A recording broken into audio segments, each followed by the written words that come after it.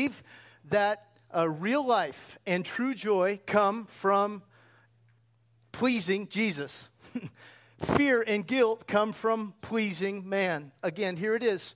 Real life and pure joy come from pleasing God. Fear and guilt come from pleasing people. I don't know if any of you follow comedy, but one comedian that I enjoy is the successor of David Letterman, and that's Stephen Colbert. I'm not endorsing everything he says, but there's one dialogue he had with another comedian I actually like, who's a total atheist, Bill Maher. And I want you to see this dialogue that very few of my friends have ever seen, where Stephen Colbert, again, the new late night successor of David Letterman, takes on Bill Maher and asks him to come back to church. Check this out. Dinner party, they say at a dinner party. Bill, they say at a dinner party you should never talk about sex, politics, or religion. Have you ever been invited to a dinner party in your life? Are there things you won't talk about? I probably wouldn't be invited to your dinner party because we're very opposite, right? Really? How so? Well, like... How are we opposite? Really? You're married and religious. Yeah, I'm married and I give religion a shot. Yeah, I give it a shot. Oh, I thought you were a practicing Catholic. I am. Doesn't mean I'm good at it.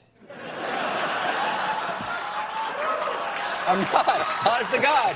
I suck. I suck as a Catholic. Doesn't mean I don't keep giving it a shot. You were raised Catholic, right? I was raised Catholic. Come on back, Bill. The door is always open. Golden ticket right before you. All you have to do is humble yourself before the presence of the Lord. Admit there are things greater than you in the universe that you do not understand, and salvation awaits you.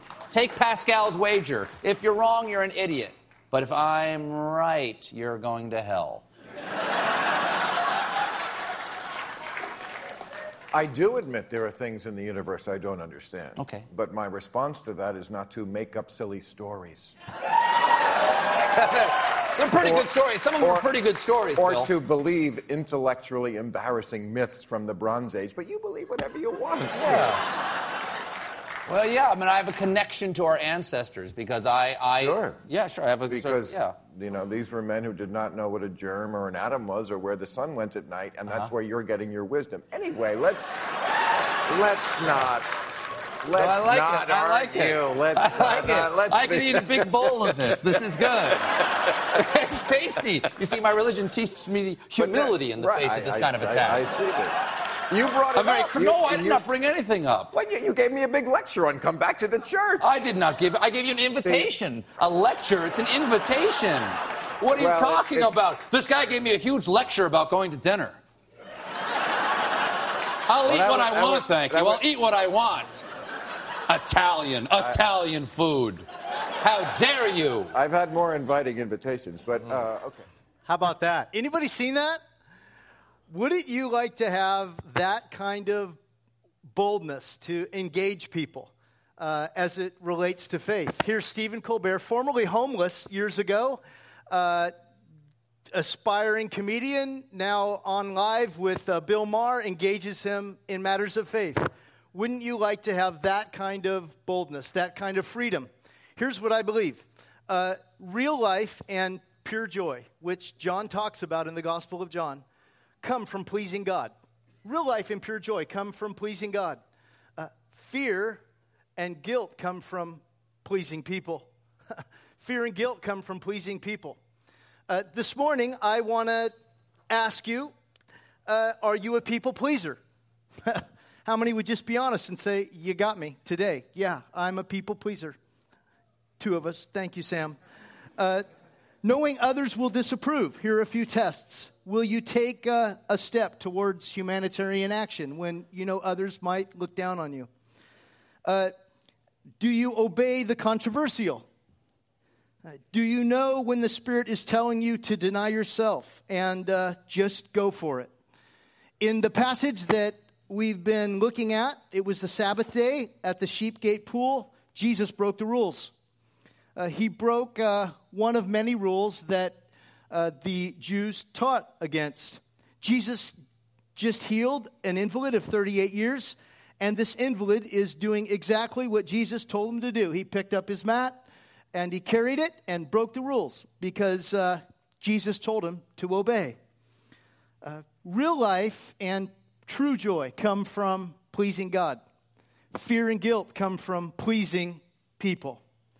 If you came this morning with your Bible or your smartphone, open up to John chapter 5, where I'm going to talk about how you ensure that you are pleasing God and enjoying pure and true joy from John chapter 5.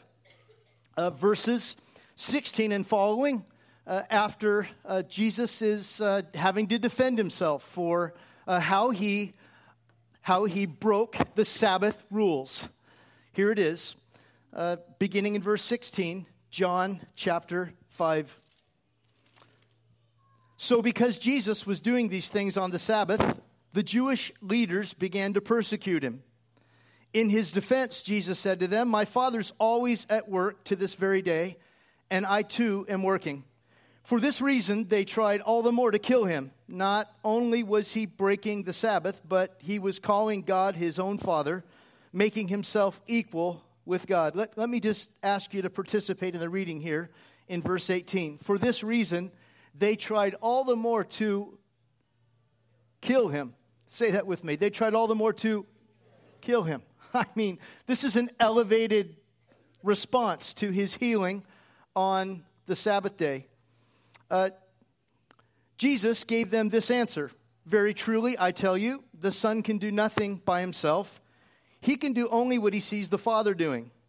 Because whatever the Father does, the Son does also. Let me ask you to read that with me. Because whatever the Father does, the Son does also. For the Father loves the Son and shows him all he does. Let me repeat that. For you dads, you'll get this. For the Father loves the Son and shows him all he does. Yes, and he will show him even greater works than these, so that you will be amazed. For just as the Father raises the dead and gives them life, even so the Son gives life to whom he is pleased to give it. Moreover, the Father judges no one, but has entrusted all judgment to the Son, that all may honor the Son just as they honor the Father. Boy, you got to hear that again. Verse 23. That all, say it with me, that all may honor the Son, just as they honor the Father. Whoever does not honor the Son does not honor the Father who sent him. Verse 24. Very truly, I tell you, whoever hears my word and believes him who sent me has eternal life and will not be judged, but has crossed over from death to life. He's crossed over from where? From death to life. Very truly, I tell you, a time is coming and has now come when the dead will hear the voice of the Son of God, and those who hear will live. For as the Father has life in himself, so he has granted the Son also to have life in himself. And he has given him authority to judge because he is the Son of Man. Verse 28, do not be amazed at this, for a time is coming when all who are in their graves will hear the voice and come out. Those who have done what is good will rise to live, and those who have done what is evil will rise to be condemned. By myself I can do nothing. I judge only as I hear, and my judgment is just. You got to hear this. For I seek not to please myself. What did Jesus say? For I seek not to please myself, say it with me, but him who sent me. There's his posture. His supervisor is his Father.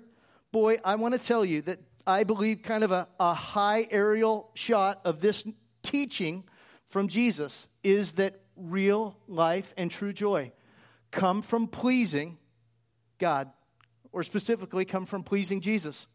Real life and true joy come from pleasing Jesus.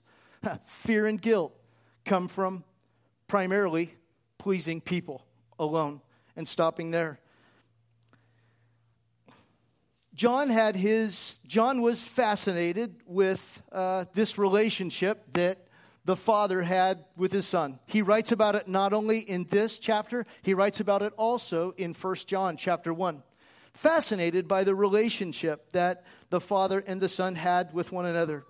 And I think it was that relationship, that fellowship, that helped him endure tough times. According to historian Tertullian, John was persecuted in the Ephesus area by being dropped into a barrel of boiling oil in his senior years. Dropped into a barrel of boiling oil and excommunicated, sent out by himself on this island of Patmos. Wow. How many of you are thinking, I would love some persecution this summer? This is on the east side of the Aegean Sea, and I don't want to understate what it would be like to have your skin completely, covered with ugly after the boiling oil. But after a while, after lots of dips in this sea, I would imagine John adjusted. I don't know if he had folks with him when he was on Patmos. I would hope that he had some time once his body healed to do some snorkeling, maybe some spearfishing, maybe a little crab and abalone diving, that he actually started to find great joy again, even amidst his suffering. And this was the very island where Jesus himself appeared to John. They say in as late as 90 AD. Face to face, Jesus appeared to him and gave him what we have recorded in Revelation. This was where it happened. My point is that sometimes when life couldn't be more difficult, you're dipped in oil. Has any of that happened to you recently? God still has a way to provide you transcendent joy and life in the midst of hard times. Because you put him first, you please him first. This happened on the island of Patmos. I think it looks like a great time. Let me ask you, how do you think you experience this real life and joy that comes from pleasing God? How do you do it? Let me give you just two directives to consider, because one or two of them may be something that is outside of your kind of mindset right now. The first is this. The way we please God is a willingness to do that which we perceive as impossible. Impossible, doing the impossible. Now, it might not be impossible for most people, but for you, it's, I'm not doing that. No. We don't do that. Think through this, of how many times Jesus commands the impossible. How about this? Let's walk through John, where we've been so far. The wedding at Cana of Galilee. Mary tells the servants, do whatever he says, and the servants are told, go fill those 30-gallon jars with water in the middle of a wedding. Why? No one's using them for cleaning. For some, it would have been a real burden, a real hassle. It could be considered undesirable at all. Or how about for this paralytic who's seated on or laying down on a mat there at the sheep gate that we talked about a couple weeks ago. And Jesus says, get up, pick up your mat and walk. What? Impossible. Jesus asks often for that which is impossible. He'll ask you, he'll put you on the spot and say, I want you to do this. Or how about his dialogue with the woman at the well in John chapter 4, when he says to her, hey, would you like to have some water that springs up to eternal life? He's talking to a woman who's had trust issues with men for most of her life, and she's been ostracized, stigmatized, and Jesus instead asks her to trust him. Impossible that she, a woman, would again trust a man, but she trusted him. It changed her heart, and it changed all of Samaria. It's a willingness to do the impossible. How about Jesus in John chapter 6, when he's with probably 15,000+ people, and he says to all of them, how are we going to feed these people? What do you mean, how are we going to feed them? And Jesus says, let's figure this out. Figure it out, boys. And a little boy comes up and says, hey, I've got my lunch I'm willing to share. Impossible. Jesus says, give it to me. I want to suggest that often God is asking us to do that which for us is just impossible. Hey, last month, I experienced this. It's not miraculous, but there was one thing I did not want to do last month. Very busy month for me. I didn't want to travel and go to a wedding. I just wasn't interested. It was a wedding of one of my distant relatives, and the idea of going just the selfish in me was like, I got to miss a whole weekend of work. It's going to cost me to do this. Do I have a brother out there who's like, okay, it happened to me once. All right, thank you. I just didn't want to go. And I had a conversation with my wife, 5 to 10 over the last few months. And she said, Scott, this is important. This is not about you. This is about the family. She had to repeat that over and over again until finally I was like, praise the Lord, I'm going to a wedding. And I booked the flight, and then I really got a prompting. That act of obeying the impossible for me, wasn't interested. I love my family, okay? I just didn't want to sacrifice that much. I was thinking a card, and maybe a Subway gift certificate would do. Okay, cheapy, yeah, I know. If you don't like me right now, I'm all right with that. I've got issues. But I decided I'm going, and I got another prompting. I said, you know what? I'm going to go to my niece's wedding, and my brother's birthday is this Friday. He lives in Columbia, Missouri. It's his 40th. None of my family has any idea that I am thinking this, and I decided I'm going to that too. If I'm spending money, I'm going to spend all I got. And so I didn't tell my mom or my sister. I didn't tell anyone. I'm going to go surprise my brother. I walk in, nobody knew I was going to be there, and my family was just like, what are you doing here? And I said, bro, you only have 1/40th. It's today. I want to be here. It was, for me, those are things I wouldn't normally do. I'm a tightwad. I can be kind of selfish. And yet I felt like, for me, that was impossible. God was asking me to stretch. And I did. And the last couple weekends have just been a real gift to me. How about you? What is it for you that's can be impossible? What has Jesus been commanding you to do that seems impossible? Here are a few considerations for you. Maybe your impossibility is going forward with a business opportunity that just sounds ridiculous to you, but you've got this something packaged in you that you want to let out. And maybe by faith you say, if the Lord wills, I'm going to go for this. Maybe it's spending some time with a friend or your spouse without any interruptions and just getting away and trusting God with those conversations and what might happen together without the kids. WOK, without the kids, just being together. For some of us, that's as scary as heck, but we need to do it. Maybe it's personally just owning that you were wrong and saying to someone, hey, I was wrong, please forgive me, and just owning it. There's nothing more freeing than that. Maybe it's conveying to someone that what they did really hurt you and just saying, hey, I just need to get this off my chest. What you did really hurt me. Maybe it's someone cuts you off. You pull them over. I need to tell you what you did really hurt me. That's not what I'm saying. Maybe it's restoring a relationship, or for the first time in a long time, trusting the people closest to you. For me, this would be a stretch. Going on a developing world mission trip, requiring a 13-hour flight in economy class airlines. Maybe for you, that's obeying the impossible. How about this? Going on a hospital visit to see a family member of a fellow employee.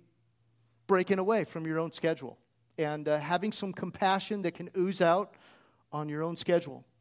Or maybe it's going to see a neighbor that you know is having a hard time and just bringing them something or going and saying, hi, how you doing? What's going on? Maybe for you it's giving for the first time. You've never given to a church and you believe in the mission of a church like ours is bringing Jesus hope to an imperfect world. And for you, giving is the last thing you ever want to do. And yet you're feeling compelled that, you know what, I want to do something here. Or just going over and being with someone. It's funny, this week, no exaggeration, twice I ran by a neighbor's house morning and night, and they had a lot of vegetation growing up on their grass. It wasn't grass. It was, weeds. And I kept running by, and I have a relationship with the homeowners association in our community, and I didn't want my neighbors to get tagged, and so I ran by and like, oh man, too bad, and then a few days later I thought, you know what, I need to go ask. Maybe I could mow their yard for them or something like that. So I went and knocked on the door, and no one answered, and my conscience felt better at that time. And I thought I knew these homeowners. I actually thought they were friends of mine. They had attended church here before, actually. And so they didn't answer the door. And Friday night, I haven't talked to these folks in 9 months. Friday night, they call me. I'm like, what?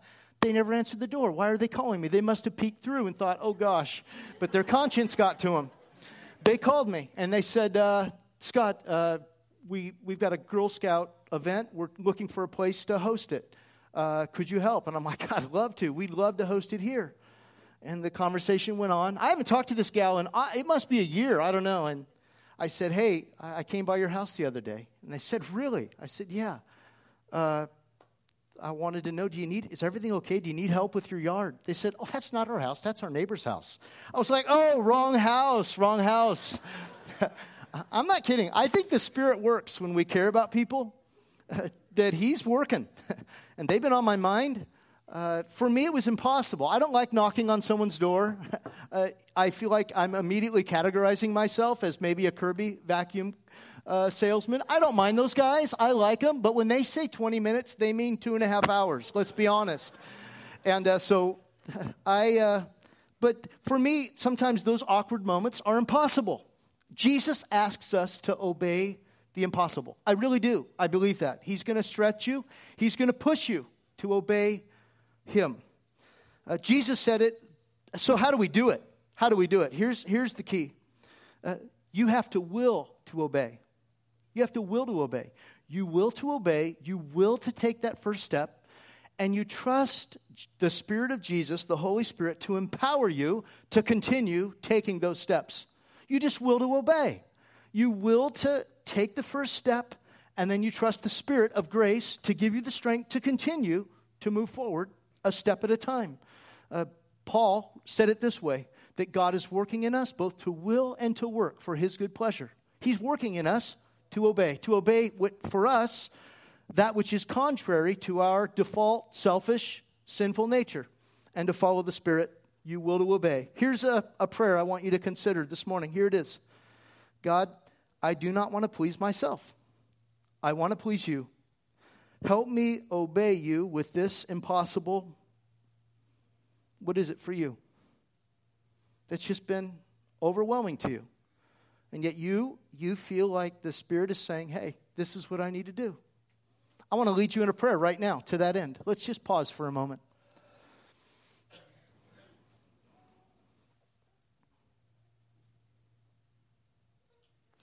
Spirit of Jesus, I just ask that You open our hearts this morning to know how You're leading us. We know that there's things in front of us that are overwhelming, very uncomfortable, and yet You're asking us to face them. Not alone, though. Will You please show us that scary step in front of us of uncertainty, that You've allowed it to be there. And You're commanding us to take that step and obey. Not for ourselves, but to please You. Help us do the impossible today. Take a step that direction. In Jesus' name, amen. Obey the impossible. For you, maybe that's your first step of enjoying true life, real life, and pure joy, is just taking a step. And who knows, you see how God will help you do that. Real life and true joy come from pleasing God. Fear and guilt comes from pleasing people.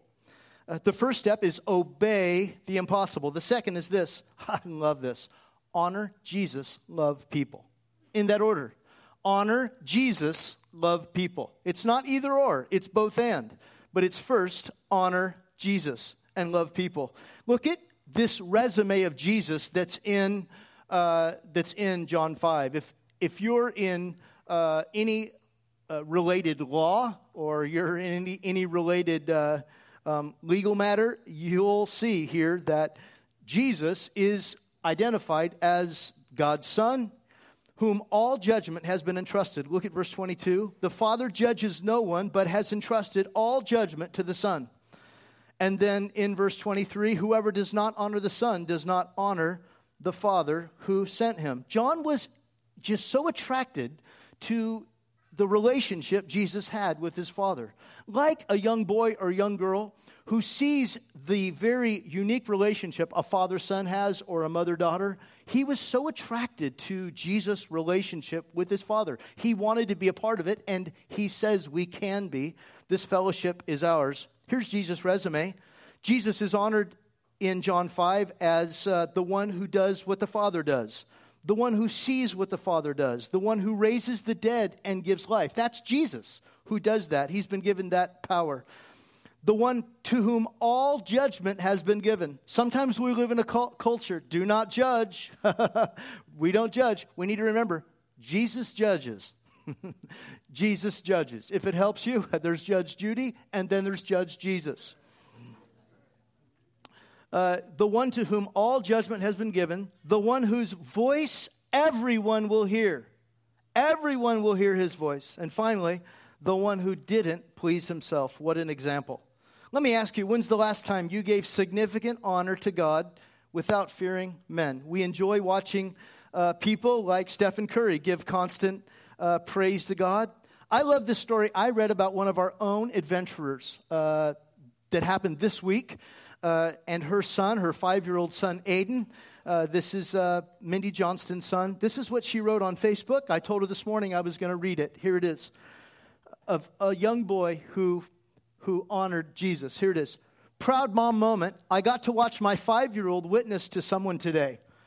I cannot stop playing it over and over in my head. We were sitting at a picnic table for lunch on his field trip, and he was getting a headache from the heat.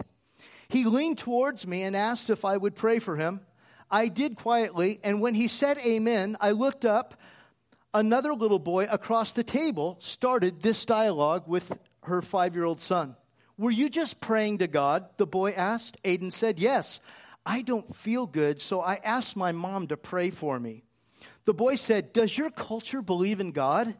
Aiden said, looking confused by the new word culture piece, yes, I believe in God, Aiden said. The boy said, cool. I don't actually believe in God. My culture doesn't believe in anything. To which Aiden responded, wow, you know about God, but you don't believe in him? My mom says different people believe different things, and that's okay, but you might go to hell. The boy, unfazed by hell, said, I've read about God, and I know there's an underworld that people call hell. Aiden said, why don't you believe in God? The boy said, without hesitation, because every time I've prayed, I've never heard God speak. Aiden said, excited, oh, you're just confused. Praying is for us to talk to God. When God answers our prayers, we hear the answers in our heart, not our ears.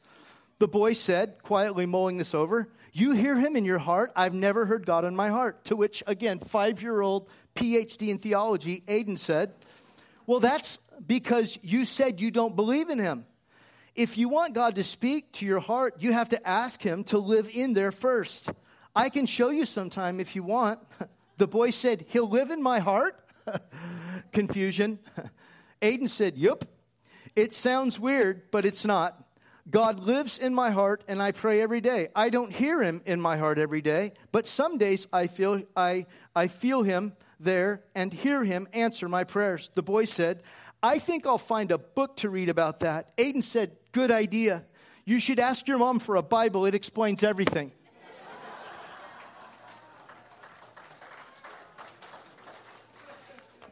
Let me tell you, I think we live in a society that chooses not to honor God, but instead spend a lot of our language honoring people. We can't help but talk about people and honor people. Honor athletes, honor actresses like Jennifer Aniston, or actors like Matt Damon, or athletes like LeBron James, or businessmen like Mark Zuckerberg, vocalists like Carrie Underwood. We tend to spend a lot of our time honoring them, putting attention on them. Let me say also, we tend to be, especially our culture, spend a lot of time honoring ourselves, doing whatever we can to look like we, came out of a magazine, doing everything we can to come off like we're Ivy League. We call it narcissism. And I want to tell you that it's not going to give you the real life that you want. How do we move away from placing so much honor on people, even on ourselves, and enjoy the good life of honoring God, of not giving in to the fear and guilt of pleasing people, but instead enjoying the real life of honoring God? How do we do it? Here's how. You choose to honor Jesus and love people in that order. Here's the rationale. Because God loves people so deeply, we honor him. And we love the people with the strength he gives. This might look like asking that supervisor or customer out to lunch to say, hey, what do you need from me? Especially that one that intimidates you. This might look like showing respect to someone placed in authority over you, like David did to Saul. This might look like asking to meet with that colleague whom it seems has cracked the code in your field. Humbling yourself instead of being jealous and becoming teachable. This might look like treating someone delicately when it isn't natural. This might look like giving someone the benefit of the doubt. Most importantly, this might look like following the Spirit's prompting, like Aiden did, and asking someone about their faith background and telling them it's in the Bible. Check it out. Honoring the Son and loving people did not come easy for John. He had to change. Do you remember this narrative? John and James got perturbed because the Samaritans would not let Jesus walk through Samaria. Do you know what they said to Jesus? Would you like us to call down fire and destroy all these people? Yeah. It's funny, this narrative never made it in the Gospel of John. Only Luke caught this. I guess John wanted to forget this. Jesus rebuked him. We don't treat people like that. We honor Jesus and we love people. You can do both. And you can do them very, very well. Jesus said this. He said of himself that whoever hears my word and believes him who sent me has eternal life and will not be judged, but is crossed over from death to life. Have you made that decision? Is there anyone here that's never made that decision to believe in Jesus as the one who helps us inherit eternal life and cross over from death to life in every area? Maybe you haven't. Maybe today that's your prayer. I'm ready to believe in Christ. And if you already have, maybe you're ready for the next step. It's climbing into water just like this at Patmos and letting us dip your body into water. This is what believers did when they placed faith in Jesus. They were baptized into water. And we're going to have a baptism Sunday on July the 17th, coming up in a little more than a month. If you've not made that decision, why not choose that Sunday to go public with your faith? And if that's your decision, let us know on our Connect card. Make a note. I'm ready to learn about baptism. We want to do it. We think it's critical for your own faith experience that you're honest with the public about your faith in Jesus. Real life and joy come from pleasing God. Fear and guilt come from pleasing people. It matters to God that we enjoy life abundantly. It does. Jesus said, the thief came to steal, kill, and destroy. I came that you might have life. And life is measured by peace and joy and Christ in us, his righteousness. Imagine yourself willing to obey what otherwise seems impossible to you. For me, it is. It's a 13-hour flight on an airline to Cambodia or to Russia. There's something about that economy class that I just struggle with. And that first class, if it could come to me free, I'd be all in, especially on a few airlines where you get a small bedroom. Imagine yourself willing to obey what otherwise seems impossible. Imagine yourself honoring Jesus and loving people, not giving into fear and guilt of pleasing people, but honoring them the way God honors them. Join me in prayer, won't you? Heavenly Father, thank you for this passage that reminds us that all authority has been given to your Son, Jesus. We honor him, we won't go wrong. We put him first, we won't go wrong. Help us do that. Help us know that which you're calling us to obey, that otherwise seems impossible. Help us to see the balance of honoring your Son Jesus and loving people simultaneously. And if anyone's here and you've never made the decision to place your trust in Jesus, to believe in him, why not now? What would hold you back from trusting in God's Son who suffered on a cross for your sins? And if that describes you, I want to ask you to just pray this prayer with me, straight from the Gospel of John. God, today I believe in you. I believe that you were sent to me for eternal life, and that you died for my sins. I want to make you the leader of my life today. Again, I want to make you the leader of my life today. Maybe it's you just want to rededicate yourself to making Jesus the leader, the Son of God. If that's your prayer today, I want to acknowledge it. I'd like you, right from where you're seated, to raise your hand just so I can see, yeah, today I rededicated my heart to Christ, or today I made a first-time decision to believe in him. Anybody say yes to Christ today? Raise your hand. I want to celebrate your decision. All right, David. Anybody else say yes, Lord? Lord, fill us with your joy. Fill us with your life abundant. And help us please you and not focus on pleasing people or even ourselves, because that just leads to fear and guilt. In Jesus' name, amen. As you're dismissed today, I want to invite you to stop by the prayer room if you'd like special prayer. Right on your right, you can go in, and we would love our